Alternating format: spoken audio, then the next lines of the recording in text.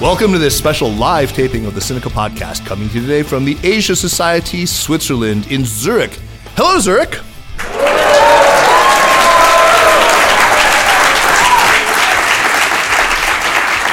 It is just so wonderful to be back here. I was here last year and I had a terrific time. The Sinica podcast is produced in partnership with SupChina. SupChina is simply the best way there is to keep on top of all the important news coming out of China. Sign up for SupChina Access and you get our daily newsletter featuring stories on everything from the Belt and Road to local entrepreneurship and innovation in China, from the travails of ethnically Chinese researchers in the United States in this age of creeping McCarthyism, to China's ongoing extralegal internment of hundreds of thousands, or by some estimates over 1 million Uyghurs and other Muslims in China's Xinjiang region. We're sure you'll agree it is a feast of business, political, and cultural news about a nation that is reshaping the world. I'm Kaiser Guo, and the very good people here at the Asia Society Switzerland have invited me back here to convene another conversation about a topic that's really at the center of so much of the discourse about China today: technology. Tech is an important component of nearly every story that we read about from China today. In national security, we routinely read now about how advanced Chinese weapon systems or cyber warfare or cyber espionage capabilities or the dangers or challenges posed by China's strong position in 5G technology threaten American national security. In trade, we read about China's industrial policy and its plans to dominate advanced manufacturing through investment in key technologies. In the issue of human rights, we hear a great deal about Chinese techno-authoritarianism, about its use of artificial intelligence for surveillance purposes, for biometrics, and of course for this infamous social credit system that we talked about last year here in Zurich. Last year, a Chinese scientist actually announced that he had edited the genome of twin girls using the CRISPR-Cas9 technology, and so on. Lots of technology-related anxieties. So today, I want to have a conversation about these anxieties that we now feel here in Europe and in North America over China's ascent as a major technology power. I want to discuss how, in part because of China, some of the long-standing beliefs that many Westerners have held about the relationship between technology and politics have really been challenged fundamentally, and as I see it, have been completely upended. And I want to explore whether our own struggles with technology in the developed countries of the West, our own ideas about how technology and politics interact, sometimes get projected onto China and shape our understanding, or even distort our understanding about what is actually happening there. So joining me for this discussion are two terrific guests. So first, I'd like to introduce immediately on my right Christine Schirr-Kupfer, who directs research on politics, society, and media at Merix in Berlin. Merix is the think tank of the Mercator Institute there. She is an expert on China's digital politics, on ideology, media policy, civil society, and human rights. So no more perfect person for this conversation. Earlier this year, I had the pleasure of sharing a stage with her in Hamburg, where we talked about an excellent study that she and a colleague presented at Merix. They wrote it for Merix, looking at how the EU might respond to some of the challenges that are posed by Chinese technology policy. So I'm delighted that she could be here in Zurich. Christine, welcome back to Sinica, or welcome to Sinica. I guess this is your first time actually on the show. Thank you so much, Kaiser Core, for having me. Thank you so much. Pleasure to be here.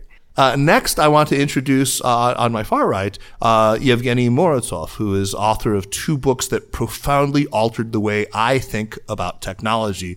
One was called The Net Delusion, and the second was called To Save Everything, Click Here, as well as numerous articles in prestigious publications from the New Republic to the New Yorker. His ability to think very deeply about technology and also to locate it, not only within history, already something that really few people seem able to do, but also to see technological systems as economic systems. It really makes him a formidable and very important thinker today. Yevgeny has a strong comparative instincts as well, which is another reason why I was very eager to invite him to chat with us here tonight. So Yevgeny, welcome, warm welcome to Sinica. Thank you so much. Pleasure to be here. So Christine, let's start the conversation off with a question to you. So China, as we all probably know, began censoring its internet very aggressively and very early on.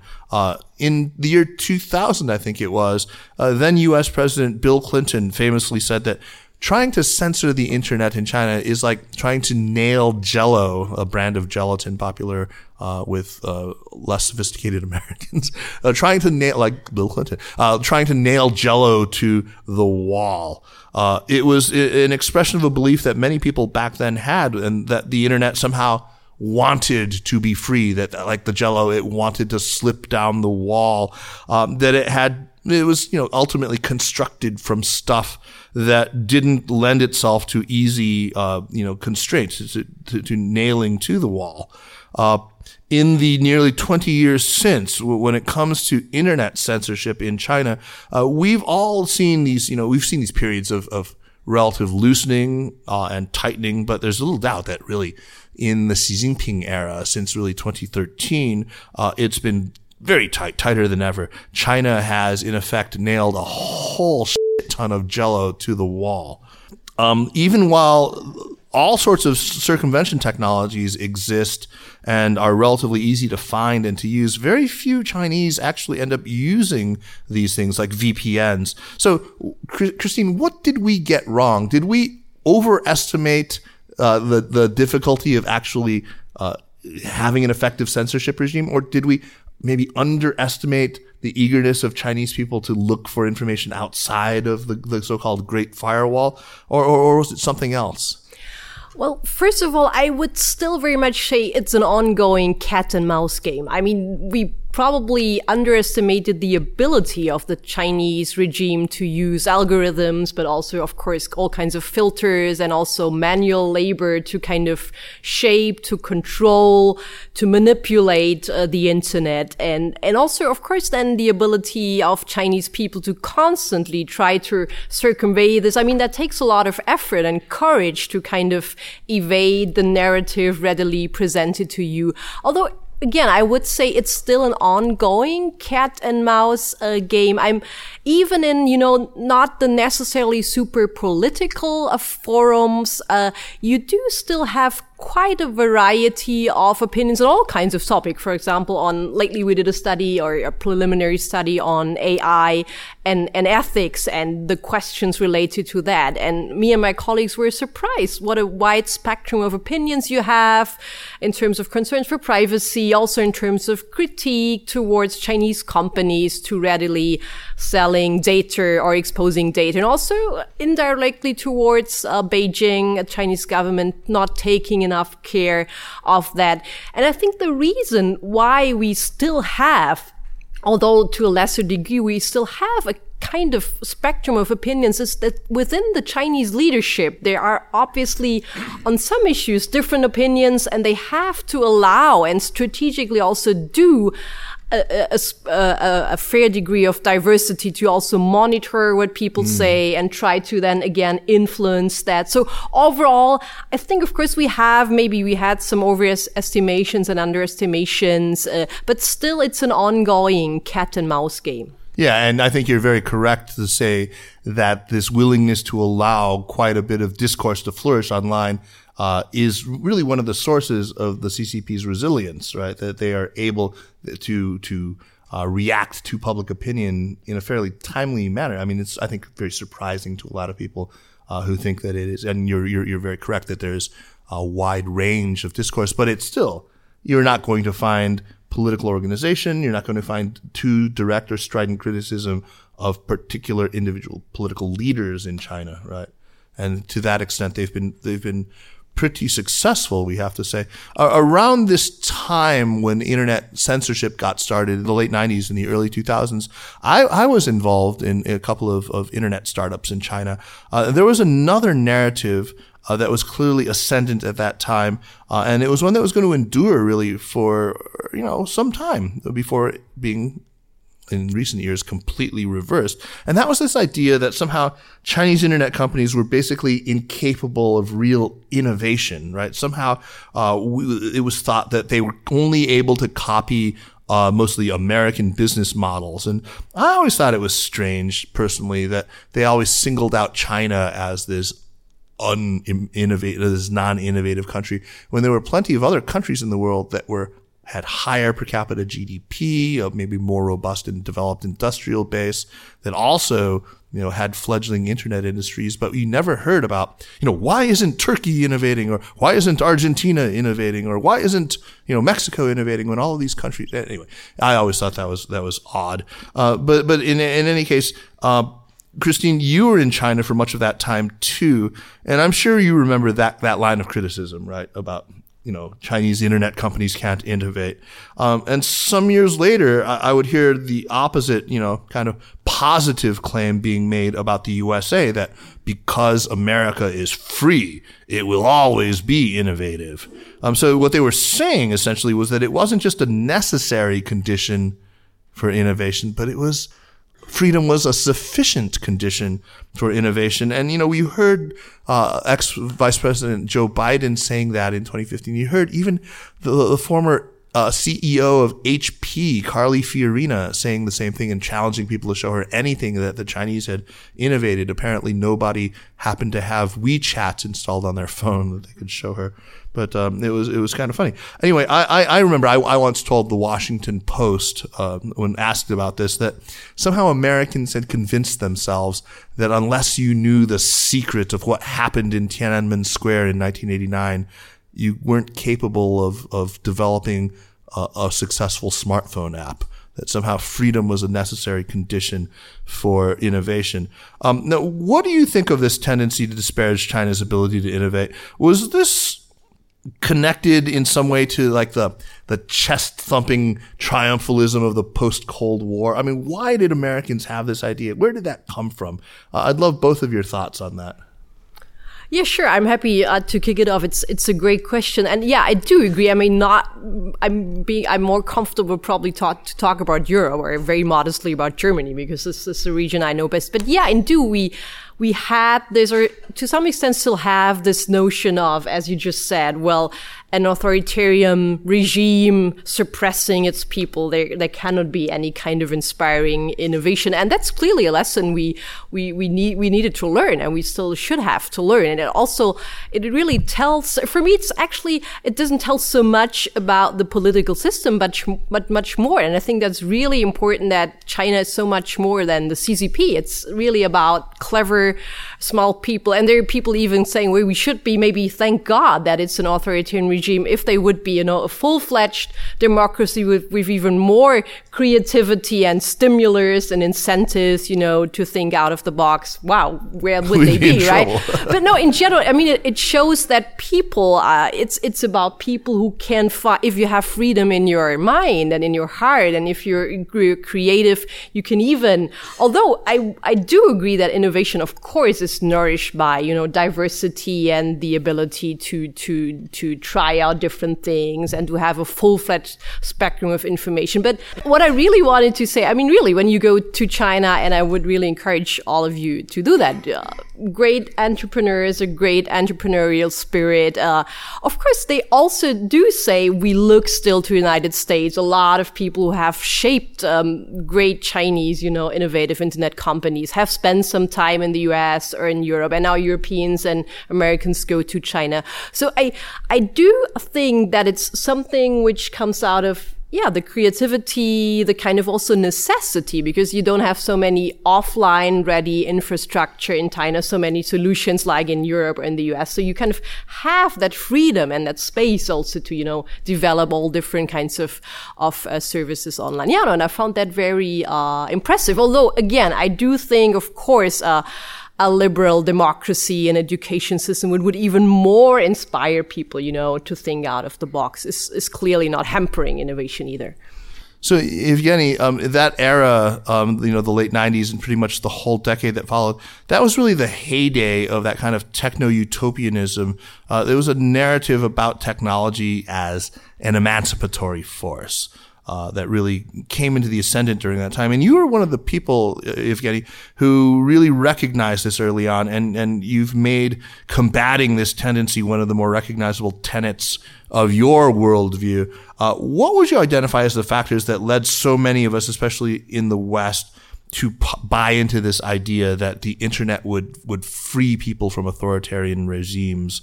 I mean, was this part of the Cold War triumphalism? That same Cold War triumphalism? Was it the teleological faith that so many of us have in the West in the way that history works? I mean, I can imagine what some of the factors might have been, but what was it for you that solidified the ideas that eventually made their way into The Net Delusion, that book that you wrote? Sure. Well, you have to understand that the mindset of a typical bureaucrat or apparatchik sitting in Washington rather than Moscow and Beijing is shaped by a couple of basic truths about the world. Some of them relate to a once popular but mostly discredited idea of modernization theory, that ultimately society is advanced onto a ladder of some kind, the more knowledgeable, educated, exposed to the global world they become, the more likely democracy, human rights, and similar goods are to flourish in that context.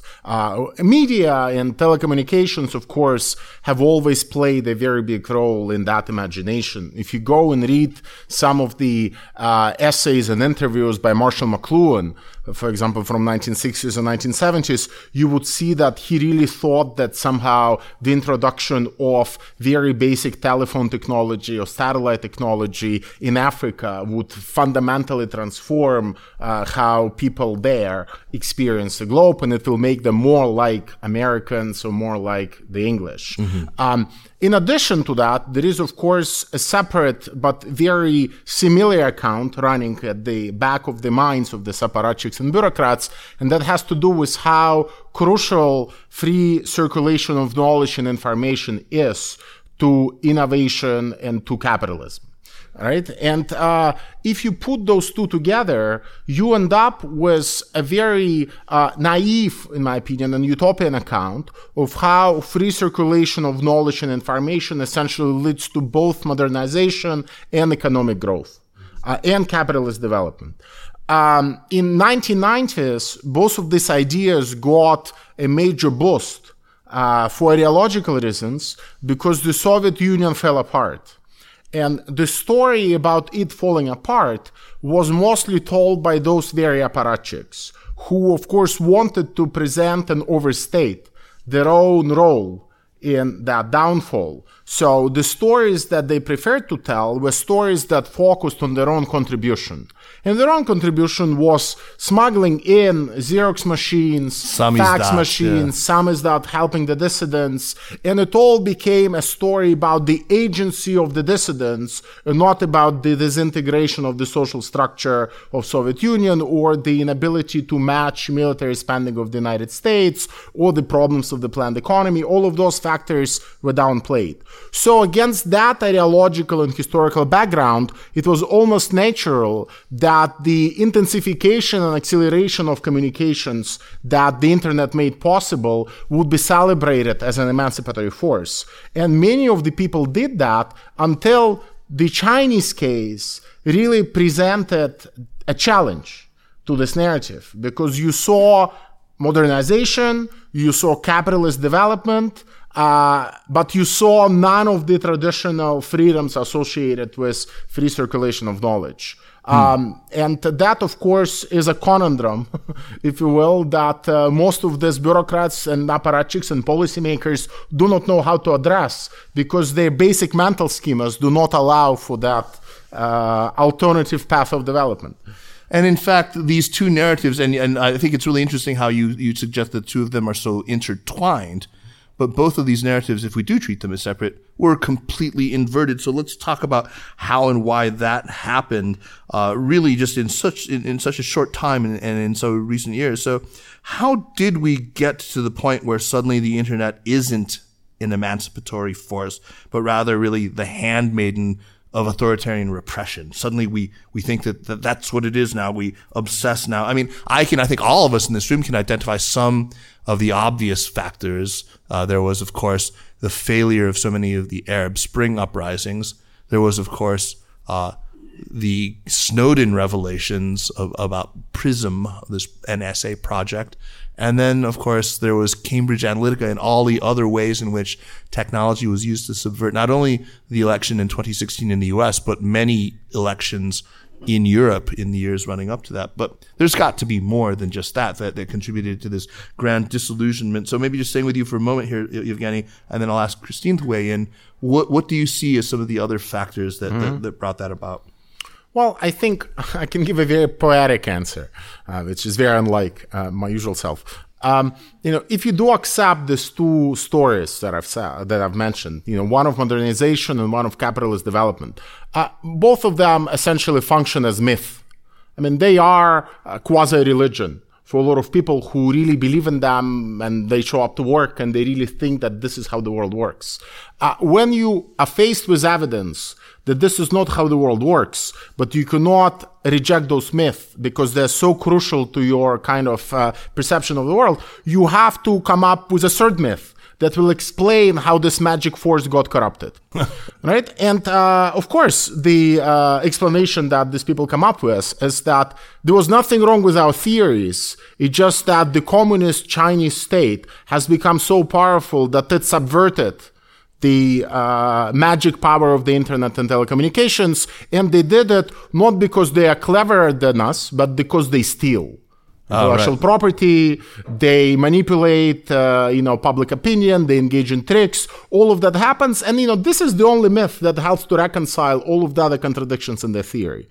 And I think it explains actually quite a bit about how you can possibly continue believing in emancipatory power of the internet and also believe that somehow this laissez-faire kind of neoliberal model of development where startups essentially run the show, how it's key to economic development when China has shown the exact opposite. Right. Almost. That, having the state to some extent, even though not as fully as we hear in the conventional story, but state nonetheless was quite involved in setting the rules, in to some extent developing standards, in setting some broader legal and political direction for where the digital economy should be going. And it has produced the only competitor to Silicon Valley, right, that we have. And this is also very hard to reconcile with everything that most of the people in the United States have come to believe, that about no Silicon central Valley. Planning of the digital economy is possible. So they, of course, have to somehow reinvent and invent a very different account from what has actually happened, where the private companies might have actually led the development and dragged the government along with them, right? But even that is very hard for them to acknowledge, because they need to have this account of China being very powerful and being able to corrode the internet, so which then sets in force a very different ideological dynamic, so to say. I think you missed your calling. You should have been a psychologist of nations. I mean, that's but Christine, clearly this narrative, this third narrative, was able to take some root in America because there's some truth to the core of it. This idea that Chinese companies do steal. I mean, there's very clear evidence, for example, of Huawei having stolen a lot of IP from Cisco in the very early 2000s, for example. But to what extent is that real, and to what extent do you think it has been exaggerated? Well, to start on a very general level, I mean, we do have the tendency with everything basically to seek simplified solutions, right? I mean, that's the great strength of China, again, the Chinese society, because it's part of their philosophy to be able to not, as you rightly said, not to seek to reconcile myths or to kind of unpack them, but to be able to let contradictions stand, or like different tendencies stand as they are. And for example, I do think, of course, we do lately have a lot of tendencies that authoritarian states can use the internet, for example, to control and to manipulate, and to, in the sense of, again, kind of put a hold on this emancipatory or civil society part of the internet. But if we think about the latest protest movements, look to Hong Kong, look to Lebanon, look to Latin America, they again use the internet to organize and to exchange information. I mean, this other initial kind of idea of the internet as a societal power and help to, self-organize, it's not completely gone. I sometimes do think we tend to go to extremes a little bit too much. And to your question, yeah, of course, again, there is some truth to that, but that's not the whole story, right? But I do think it would be also misleading to completely go to the opposite and say what we initially thought and these kind of evidence of stealing or manipulating, this is all not true and should be seen in a larger light of a completely other narrative. Right. Christine, I don't know if you saw, but the other day, Mark Zuckerberg, the CEO and founder of Facebook, was at Georgetown University in Washington, D.C., and he gave a speech in which he jumped on this bandwagon of fear of Chinese techno-authoritarianism, finally abandoning all these obsequious efforts he's made over many years, jogging very publicly through the smog of downtown Beijing and learning Mandarin and giving these obsequious speeches and having Lu Wei, who was the head of the Chinese cyberspace administration, coming to his office and strategically placing works of Xi Jinping on his desk so they could be seen. All of the stuff, he's apparently given it up and has decided, well, if I'm not getting into China, I'm going to attack China. And he was remarking that China is building its own internet focused on very different values and is now exporting their vision of the internet to other countries. Until recently, the internet in almost every country outside China has been defined by American platforms with strong free expression values. There is no guarantee these values will win out. What did you make of this statement of his? I mean, is this a cynical attempt to stave off competition from the likes of TikTok, which is eating into Facebook's video business? What is he doing here? What is this? Yeah, I do think it's clearly, again, also what we've talked about. It's part of probably a kind of disappointment or frustration of, not being able to, as in so many other parts of the world, being able to bring Facebook, the business to China and see that actually other platforms are much more important for Chinese and are picked up. Again, of course, not saying that Chinese in China or when they're abroad not using Facebook, but clearly it has not such a wow stardom or standalone qualities in many other regions of the world, for example, in Europe. Yeah, and I do sense there is a kind of frustration not being able to harvest this big Chinese But isn't he kind of market. right? But isn't he kind of right that aren't there two competing visions of the Chinese idea of internet sovereignty, where states should have quite a bit of content control over what is on their national internet, versus the American vision? Isn't he sort of? Well, of course, if we simply talk about the governmental level, if we talk about governments or some ideas within the governments, yes, we do have a tendency, especially if we look at technology, if we look at 5G to head towards a bifurcated, internet. And as a European, that's a very uncomfortable situation. We might end up, or we already are in a situation where we have to choose either it's the Chinese package or the US package. But again, I mean, coming from the research I'm doing, really looking at Chinese society, Chinese diaspora abroad or in China, I think I do see a lot more convergence here, as I said initially, about notions on privacy. I mean, of course, Chinese people do care about data. Yes, they care about convenience, but this whole narrative, China is also so successful with people are just it's all about convenience. They don't care about their data. Then they don't care about privacy. That's not true. Increasingly, I want to get into that question in a little bit. That's a very, very good point to raise. Yevgeny, what do you think of what Zuckerberg was saying, and what did you make of his remarks? Well, I think we have to understand that it's not just China that's presenting a challenge to the business models of the U.S. companies. And this is where juxtaposing the U.S. and the Chinese model is not very helpful. Because if you look at how, for example, in Europe, we enact laws like GDPR or the right to be forgotten, they presume almost a very similar model of state sovereignty, where it's the states that dictate to the companies what is it that needs to be done. Of course, those are democratically elected states. There is, a very different legal mechanism and institution behind it. But nonetheless, I think we should not accept what we have seen in the digital economy until now, which was basically the global expansion of American businesses, backed up by U.S. Department of Commerce, U.S. Department of State, Wall Street, venture capital, and Pentagon, and presented as in the natural interest of humanity. Because this is precisely the core of the modernization theory that Americans have been preaching for all these years. And I think we have to be very careful not to conflate the interest of humanity with the interest of American shareholders. Because very often that conflation is very unhealthy. That the Chinese are pushing back against it, and they're pushing it very aggressively, I think we can criticize it with internal Chinese politics in mind. But it's very hard to criticize it when you put a democratic government that has, the guts to stand up to all these powerful players who are on the other side. And unfortunately, at this point, it's governments like Russia and China who have the guts. Right. It's frankly very refreshing to hear somebody talk about the sort of forceful export of American ideas about internet governance as being not just carried by these scrappy entrepreneurs from Silicon Valley, this mythology of the rugged individual. It's ironic to me that suddenly, and that you mentioned all these other forces, that the Pentagon is involved, the Department of Commerce is involved, and this is very true. It's also true about the origins of Silicon Valley itself.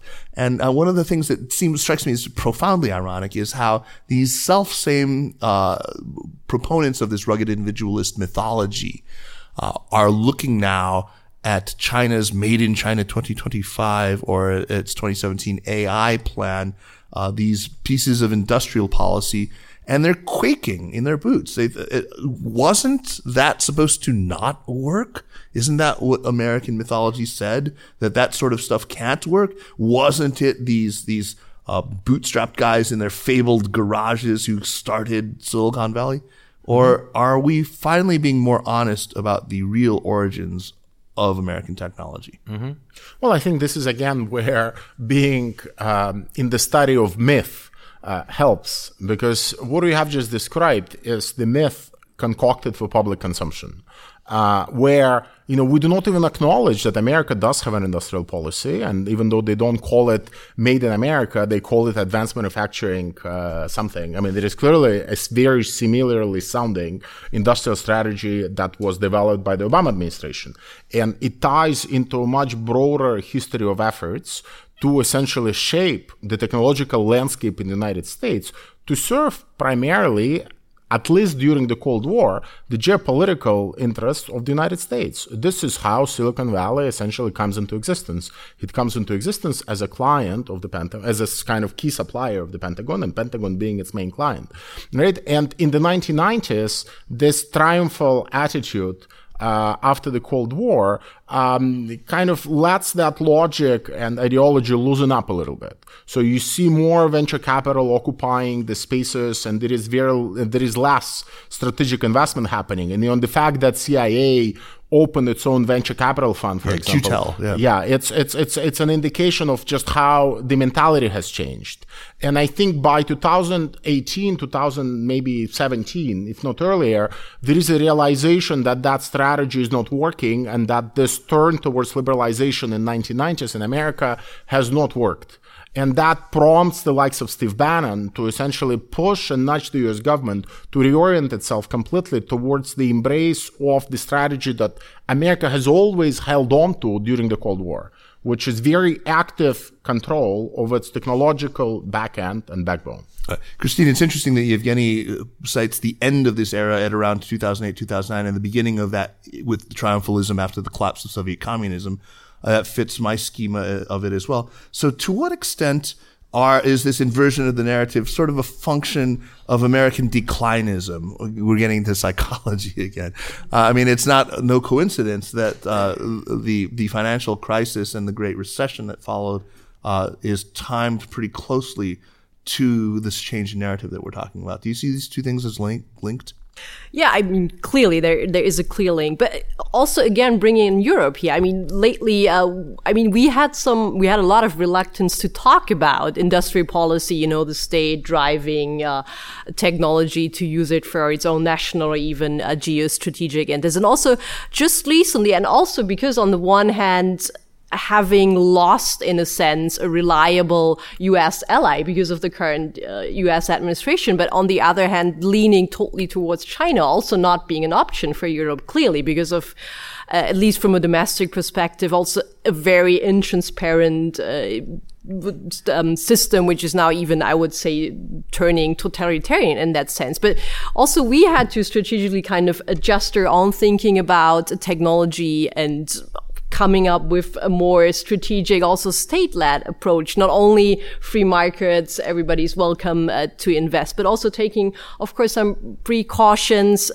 So in the sense, it was, for Europe, it's yes, on the one hand side, this kind of also alliance, which has gotten a lot more difficult with the US, but on the other hand, also clearly it's not an option to partner up with China. So yeah, this whole kind of change of narrative, change of the whole, so to say, international landscape, in a sense, has been a particular challenge in Europe, and it's still ongoing, of course. Yeah, I mean, I think we should talk a little bit more about the challenges that it poses for Europe, and I want to save that for sort of the end, because that's an important question. But just now you flicked at something that I thought was really interesting, talking about these stereotypes that often get invoked about how, for example, Chinese people might have a very different idea about privacy.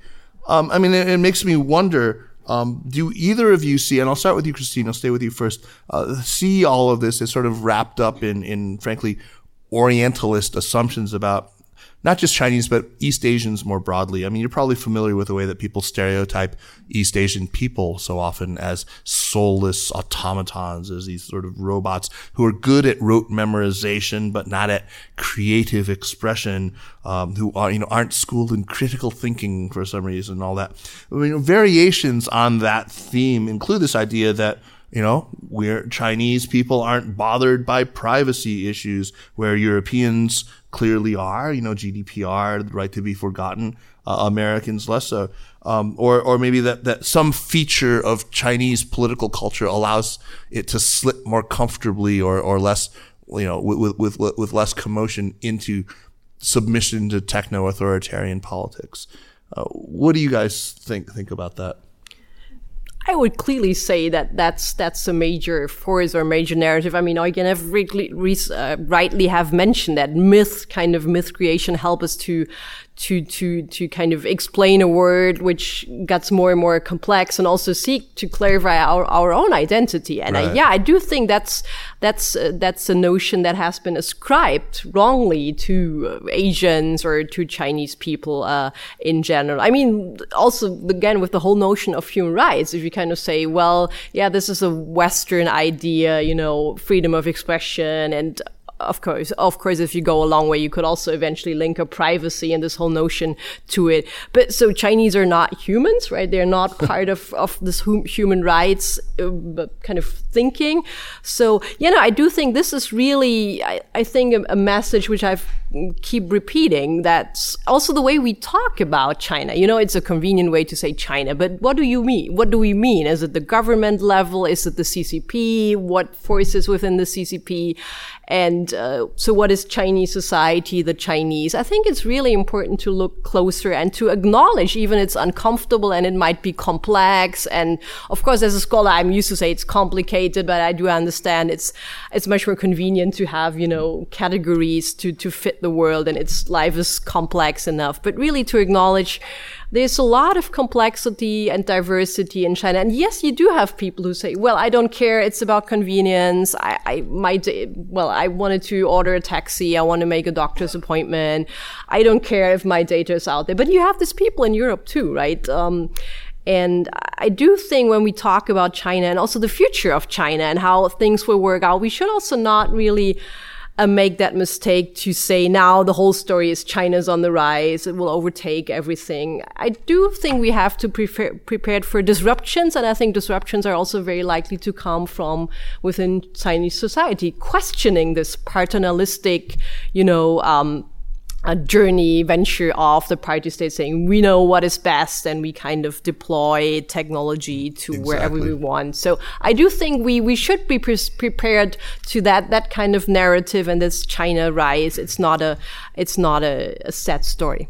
Evgeny, one of the things that I know when we have talked about the role of industrial policy and of top-down R&D seeding in China, and we focused so much on the role of the state, aren't we forgetting something in the story of China's growing tech prowess? I mean, are we at risk of maybe going too far in that direction and forgetting about the contributions of the Chinese private sector? No, I think that's the case. In that, if you analyze the Chinese digital sector, you'll probably find people and attitudes that are much more liberal or pro-Western or, however you would like to attach to it, and much more integrated into what we can call, global elite networks than in any other sector of the Chinese economy. So clearly they are not the kind of people that, in the Soviet Union would be working for KGB. Right? They would be the people being hunted by them. Right? So in that sense, drawing this direct link between industrial policy and what the Chinese digital industry is doing, I think is incorrect. That we should not be blind to the fact that there is a very active effort to shape how money is distributed when it comes to artificial intelligence, how people are attracted, which companies are kept out, how much data is allowed to be stored locally, how much of it can be stored abroad. Right? All of those are very important decisions. They might not necessarily account for the success that these companies are having in local and foreign markets, but they are probably accountable for the durability of those business models. And the fact that these companies have not been overtaken by the Japanese or Russian or American competitors, or by even SoftBank clearly has had a major stake in Alibaba, right? But they're not exposed to it to the same extent that, any other American company is exposed to it. But I would like to say one thing about attitudes to privacy also. Sure. And this is where I think, it's helpful, I think, to reframe that question a little bit, and instead of asking about privacy, ask about just how attitudes of people in China to technology and the idea that technology means progress differ from the experiences of people in Europe or in the United States. And this is where, the kind of broader historical experience of the last 40, 50 years of immense growth in income, of, shrinking inequality, of the fact that so many people have managed to advance across, the social ladder, they clearly shape how people think about technology and progress. Right. And in Europe and the United States, it has been a time of decline. It has been a decline of, in the case of former Eastern Bloc, of excessive surveillance, which did not result in any meaningful economic growth or improvement of standards of living and well-being. So if you were to do that comparison, then I think it's clearly your attitude towards technology and progress that you have to be measuring.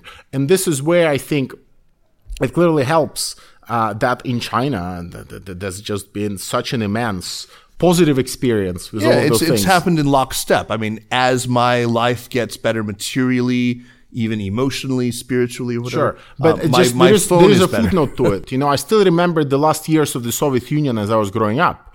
And even then, despite the overall decline and people being very gloomy and depressive, it was not technology, or it was not the market clearly, but certainly not technology that was celebrated as this great force that helped to spread the richness around and wealth around everybody. It was the Communist Party, right? And there was a very coherent message that it was the victory of communism. Right. And I'm sure that you get some of that discourse in China also, but because it's an economy that's so much more integrated with global capitalism, and where this private wealth or this wealth has been to some extent achieved by the private sector, you need to have an actor whom to credit with this massive improvement in standards and life. And this is where I think technology as a kind of almost discursive force comes into play, and it gets to carry this fantastic set of, contributions to the improvement of... This idea is put forth really clearly in a book that I really liked called Shanghai Future, written by a woman named Anna Greenspan, who I had on the show many years ago. But this idea that Chinese have a different attitude toward futurity. There is an unembarrassed embrace of this idea of technology-driven, bright futures. Whereas in the United States and in the UK and other parts of Western Europe, we're embarrassed of it. Futurama is sort of a kind of a disparaging term. It's mocking. We think about progress, even we put little, scare quotes or quotes around the word progress.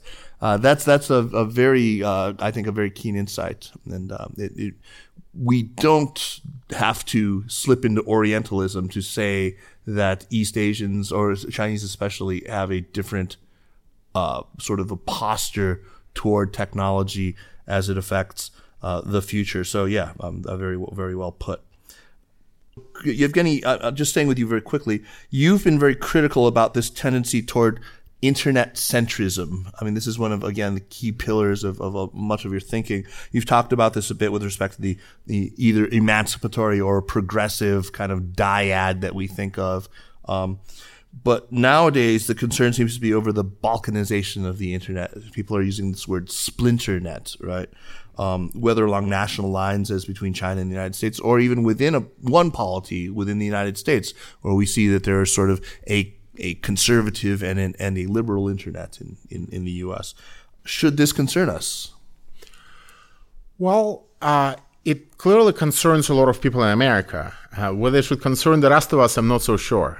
Because I never truly believed in the ever existing global internet. We never had it. Right. It has always been dominated by the hegemon, and that hegemon was the United States. And you might have said that it was a very benevolent one for the first 30 years of the internet's existence, and we can argue about that. But ultimately, the fact that countries with different legal norms, expectations, and aspirations are trying to carve out separate zones for themselves, I don't find it necessarily such a negative thing, because we all have different laws. And I think that this diversity of legal norms and this diversity of approaches to how we should live, in itself, it's not problematic. You can, of course, go case by case and say, okay, it is clearly something that does not conform to the cosmopolitan standard that we would all like to encourage in the world, given the agendas of global justice. And this is a valid conversation to have. But neither does the current climate. I mean, the freedoms that we got now, as the result of this American-led internet, they are just accidental byproducts of the business models of these firms. If those business models change and they move from extracting data and selling advertising, they move to just completely supplying the Pentagon with every single weapon that they need, to every single AI system that they need, these business models will also fall apart. So for me, it's a very precarious foundation on which to build a culture of global freedom of expression and cosmopolitanism. Now, the fact that the departure from current system would allow authoritarian states to move in and build their own enclaves, it's problematic, but it would also be the only condition on which truly democratic states would be able to build also democratic enclaves of their own. So unfortunately, I don't see an easy exit from the system, but I just know that the current one is so fragile, and its consequences and effects, as we have seen in the wake of the Cambridge Analytica scandal, in the wake of Snowden revelations, in the wake of many revelations by WikiLeaks, they're so dramatic, and they're so also occasionally negative for the global public sphere, that I think we should open that conversation, and instead of talking about the splinter net, talk about many possible ways and charts and pathways in which those systems can develop with respect for human rights, freedom of expression, and whatnot. Yeah. So, Christine, we've talked about, our own disillusionment. We've talked about American declinism, the national psychology of the U.S. or even of Western Europe, of our posture toward futurity, of maybe latent Orientalism, of internet centrism. But actually, couldn't it also be, or isn't it also about real changes that are happening in China and real ways in which the Chinese are using the internet in ways that citizens of liberal polities find very deeply troubling. They're deploying surveillance technologies in ways that are frankly very troubling. I mean, look at what's happening in Xinjiang, which has been widely reported on. I mean, if words like Orwellian or totalitarian have any place in our discourse on technology in China, they would be in Xinjiang Autonomous Region, right, where we're seeing, this atrocity unfolding. So, Christine, could you talk about some of the ways that technology is developing that really do trouble you? And maybe not just in China, but also maybe in the United States, the ways that we should be really concerned. Well, yes, you mentioned the most concerning one, the most prominent one, Xinjiang and also Tibet, where this has kind of started. I mean, I think, again, coming back to the very beginning of our conversation, this is really something I think a lot of people have underestimated, the ability of authoritarian or totalitarian regimes even to kind of conceptualize the internet as a tool of full-fledged governments, right? In terms of linking it with the security apparatus, kind of also incentivizing local governments to, get more budget or more credit when they successfully would install a number of cameras or devices on a private person's mobile phone. So yeah, really, this full-fledged surveillance in the name of security and harmony, right? This is the narrative that the Chinese kind of sell it to the society, saying we're doing this because we have to ensure security. It's necessary, so you will feel more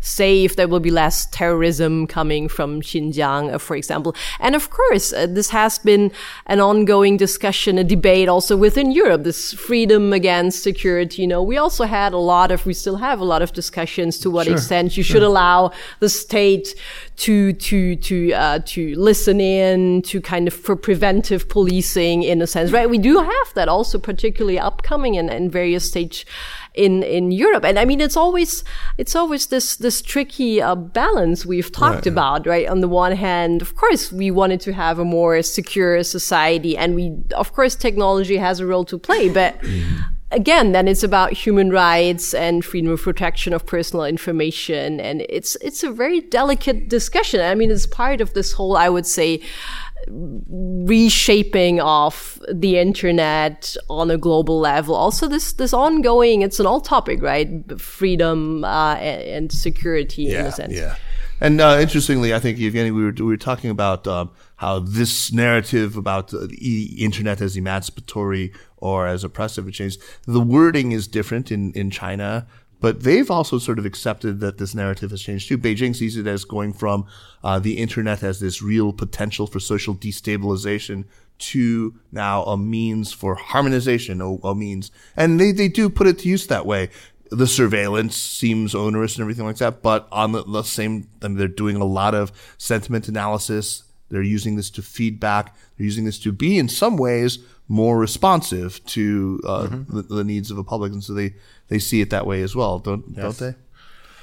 Well, look, I mean, kind of the first premise of my critique of internet centrism was that talking about the internet as having certain specific effects is pointless, useless, and should not be done, because ultimately, people in need and forces in need of using it for whatever purpose they find most immediately useful will do everything in their power to do it. So if at this point the most immediate task facing a certain political regime is survival, they will use all the technologies at their disposal, not just the internet, but also the post office, the radio, the television, the newspaper, the library, in order to survive. To me, it seems like a very basic insight. The question then becomes how much ability and power they have over leveraging these infrastructures for their own ends, and how much counterpower forces on the other end have. And I think our problem, and the reason why so many people concerned with democracy and human rights in the West have been so misled, is because we assume that this magical force of the internet would do our work for us. That we would not need to be building and funding these infrastructures that will be encrypted and secure. We would not need to ensure that there will be access to those infrastructures by the dissidents and the human rights activists. But somehow this magic force will spring up, and like a force of nature, it will keep transforming these regimes until all of our work is done. And it's, of course, an overstatement, but I think there is a basic truth to that expectation, and it's just wrong. I mean, I see that the United States does this all the time.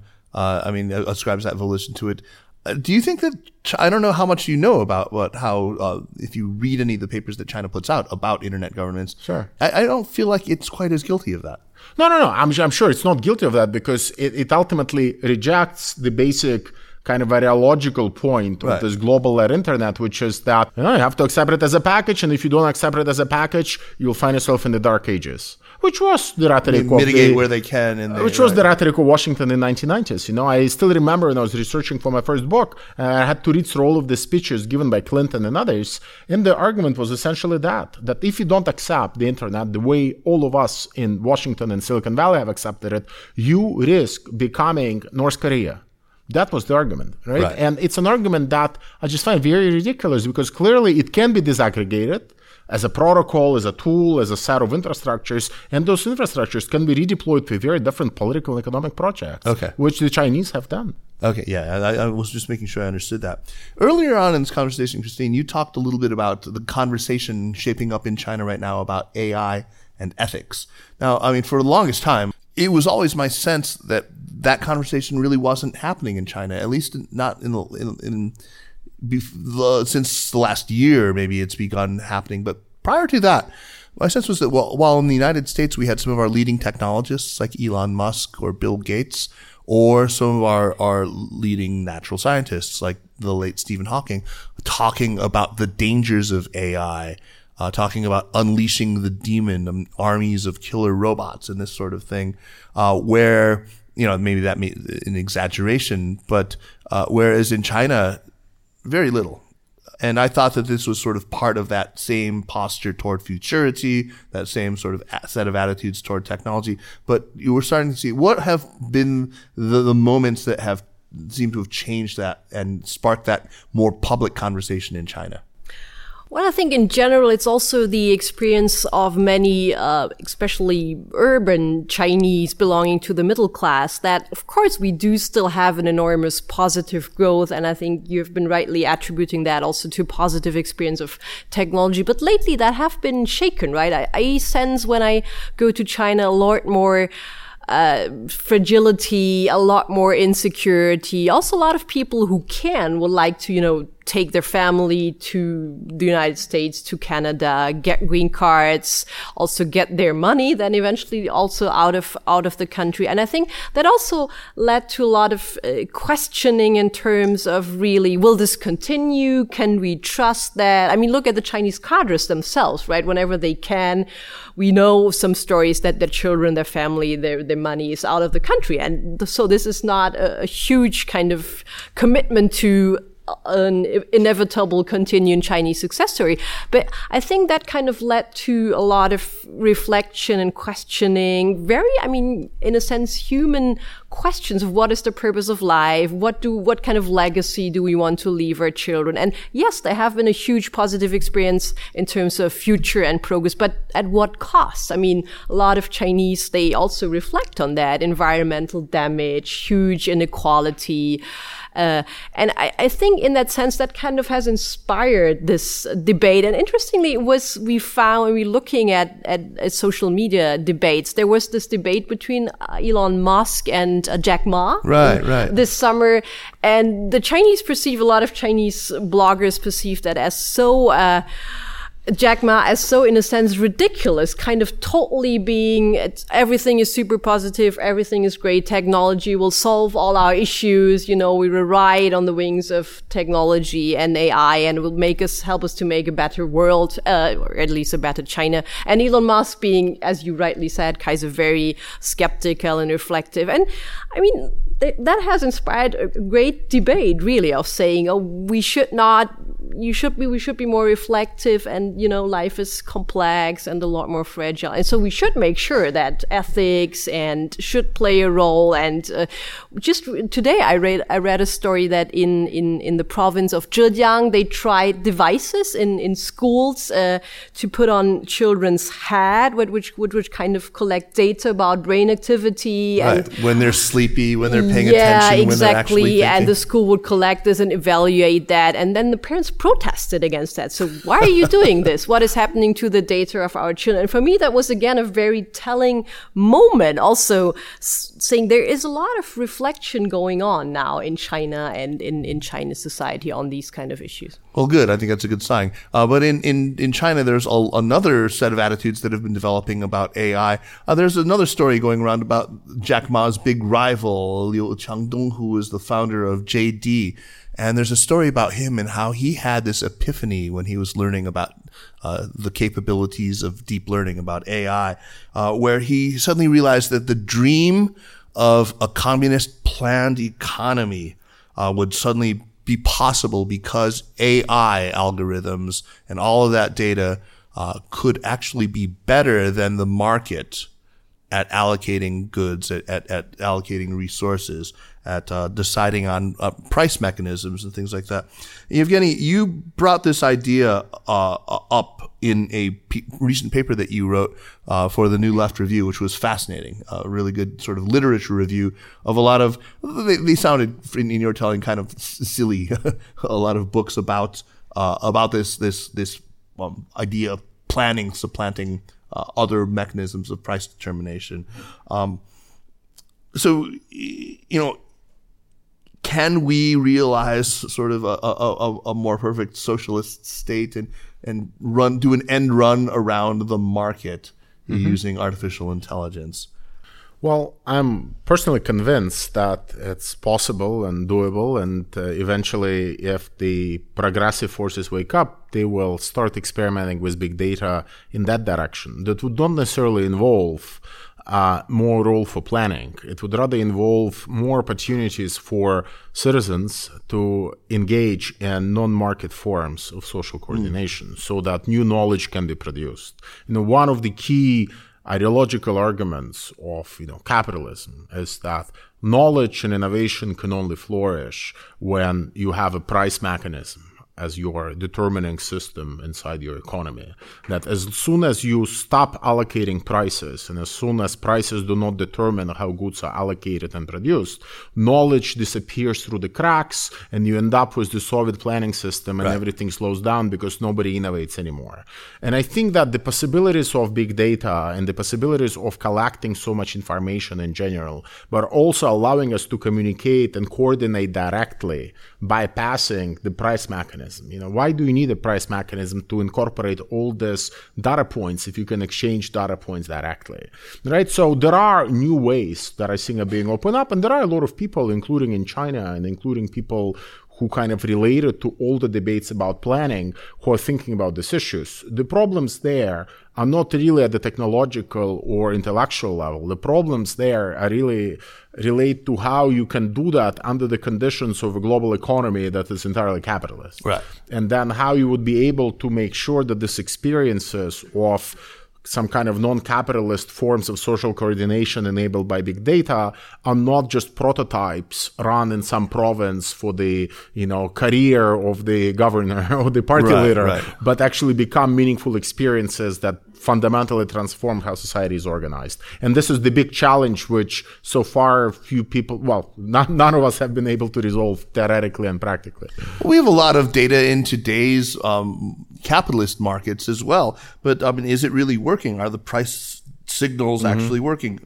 As you point out, we've got these deep-pocketed tech platforms and these massive sovereign wealth funds and these venture capital groups paying all this money in, subsidizing goods and services and distorting completely our prices. It's really gunked up the mechanism, and I don't know that we're doing any better this way, right? So we have two problems in the current system. The first one is, of course, that nobody knows what it costs to allow you to do a Google search. Like, we have no idea what it costs. Right. We think it's free, but nobody has a clue how much it should actually be charged. But there is a second problem, and it's the fact that economic activity in a capitalist economy by itself very often leads economic players to manipulate the creation of knowledge and to insert and inject ignorance into the public sphere. Look at big energy and oil companies generating all sorts of strategically produced ignorance about climate change. Look at the credit rating agencies before the financial crisis misleading us about the actual risk profiles of financial derivatives. If you go and look at, many pharmaceutical companies and many others, if you go down the list, you will see that, the production of ignorance is one of the consequences of operating in a truly capitalist economy. It's not just the production of knowledge, right? And if we really want to start making those comparisons, then we really need to look at the both sides of the balance sheet. And so far, we've only been looking at one, unfortunately. That is a fascinating topic. And I'm really curious to plunge into the literature about that, because I think this is something with potentially world transformative properties. It's astonishing. And when you really start to think about it, you get vertigo. I want to finally end with questions about what's happening right now in Europe. Your colleague Mareike Olberg and you co-wrote a paper that took a clear-eyed look at some of the technological challenges that China's rise is posing for Europe, and you proposed a set of potential solutions for this. In the time since, we've seen a lot happen already, including, for example, the United States adding quite a number of 8 major Chinese AI companies, including some of its big national champions like iFlyTek, some of the biggest camera companies like Dahua and like Hikvision, some of the big computer vision companies like E2, to this entity list. I don't know what you think about that approach, how that jives with the recommendations in your Merrick's approach. But the other big topic is of course, it's the big bellwether for all Chinese technology companies that are trying to make it globally today. And that, of course, is Huawei. And Germany has recently made some announcements that I can't quite understand about what they're ultimately doing. Help us to understand, what is Germany's now posture toward Huawei? And how do these other, U.S. schema fit into your recommendations? Right. Yeah.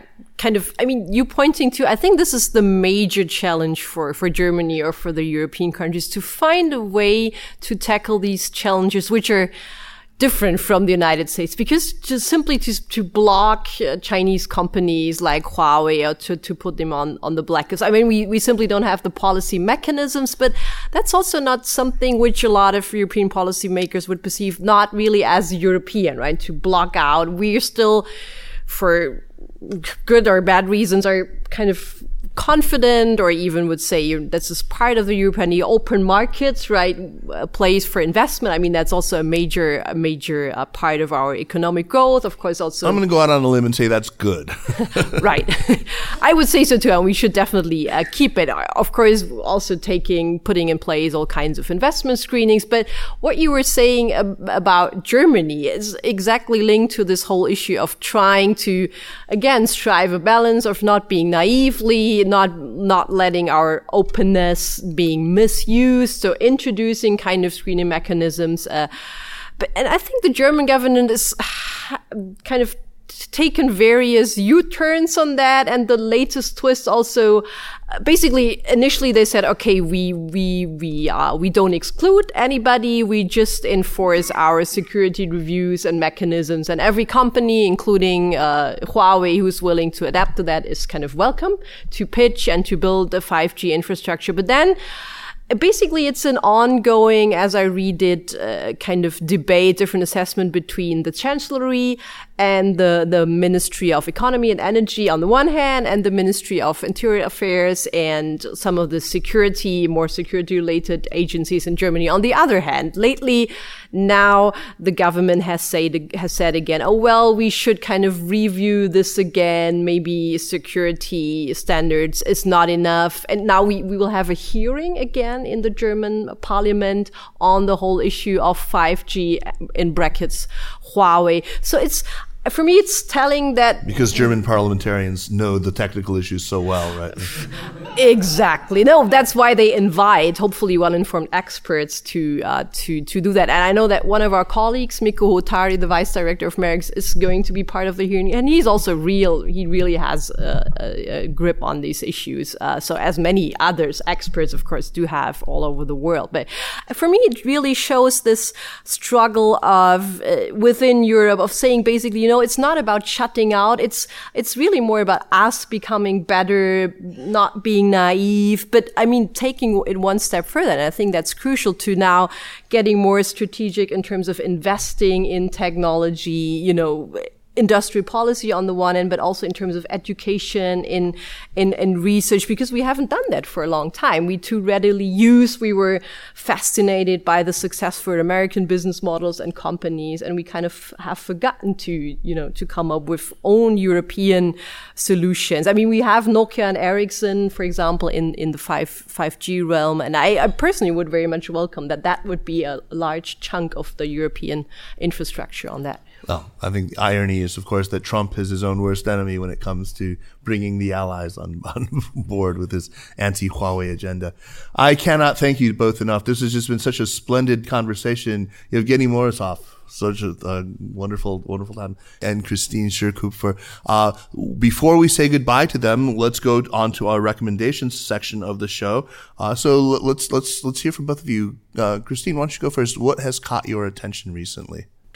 I really would recommend a podcast, which I have come recently across, because I think it really helps to understand contemporary China, also politics in a wider sense. It's called Three Kingdoms, done by a Chinese American, which picks up a historical novel in China, Three Kingdoms, which is about strategizing for and against, about, rival states. It's a historical novel, but it tells a lot about politics and ways of shaping, debates and discussions. And I really enjoy it. So go on Spotify, on other podcast platforms and search for Three Kingdoms. I'm so delighted to hear you recommend that, because it's one of my favorite things in the world. The podcaster, he actually lives just down the road from me in North Carolina. I have actually been on his podcast. I've read two of the chapters as the podcast. Had a really good time doing it, and he has actually been a guest on my podcast as well. So he's fantastic. His name is John Drew. He's a big Cynical listener, so he will hear this, and I'm sure he's going to blush because he's just a wonderful guy. That's a wonderful recommendation, Christine. That's terrific. Yevgeny, what do you have for us? After this, I can only recommend your podcast. No. No, I wanted to recommend an essay that appears in the last issue of New Left Review on automation. And it's called Automation and the Future of Work by a guy called Aaron Benanoff. And I think it's actually the best text I've read on automation, but also on ways in which much of the rhetoric around it has been overblown, and the ways in which various similar expectations and discourses around everything being automated, that they popped up in history. So there is almost like a cycle of automation hype, and it seems to arrive every 25 or 30 years. So I should cancel my donations to Andrew Yang? No more Yang. You should send it to him, yes. I think it does sort of get overhyped a lot. I do not think that 5 years from now all the radiologists are going to be out of work because, Why? If he's elected president, it's possible. That's wonderful. I want to recommend the audiobook version of, since we're both going with ancient China here, the audiobook version of a book by Sir Louis Cha, who's better known in China as Jin Yong. He wrote one of my favorite things when I was a kid called 射雕英雄传. It's this marvelous story set 13th century in China and in Mongolia, sort of an adventure story. One of the most well-loved Chinese novels in the world, but it is now in an excellent English translation by a woman named Anna Hornwood, and the first volume of it has been published and is recorded as an audio book, which I listened to on the airplane on the way from the States when I wasn't reading Yevgeny's very long New Left review article.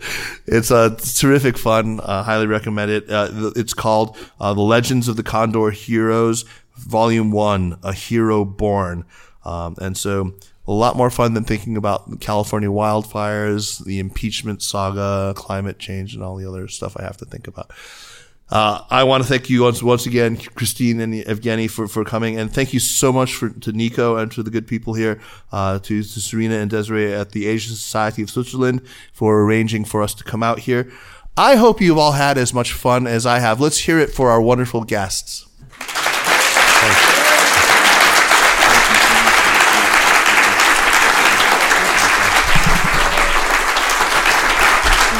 The Sinica Podcast is powered by SupChina and is a proud part of the Sinica Network. Our show is produced by Kaiser Kuo and Jeremy Goldhorn with editing help by Jason McRonald. Drop us an email at sinica@supchina.com. Follow us on Twitter or on Facebook at SupChina News, and make sure to check out all the other podcasts in our network: the Caixin Sinica Business Brief, the Pan Daily Tech Buzz China, China Econ Talk, our 2 shows focused on women, New Voices and Ta For Ta, the Middle Earth podcast on the cultural industry in China, and of course, our brand new family member, Strangers in China. Thanks for listening. We'll see you next week. Take care.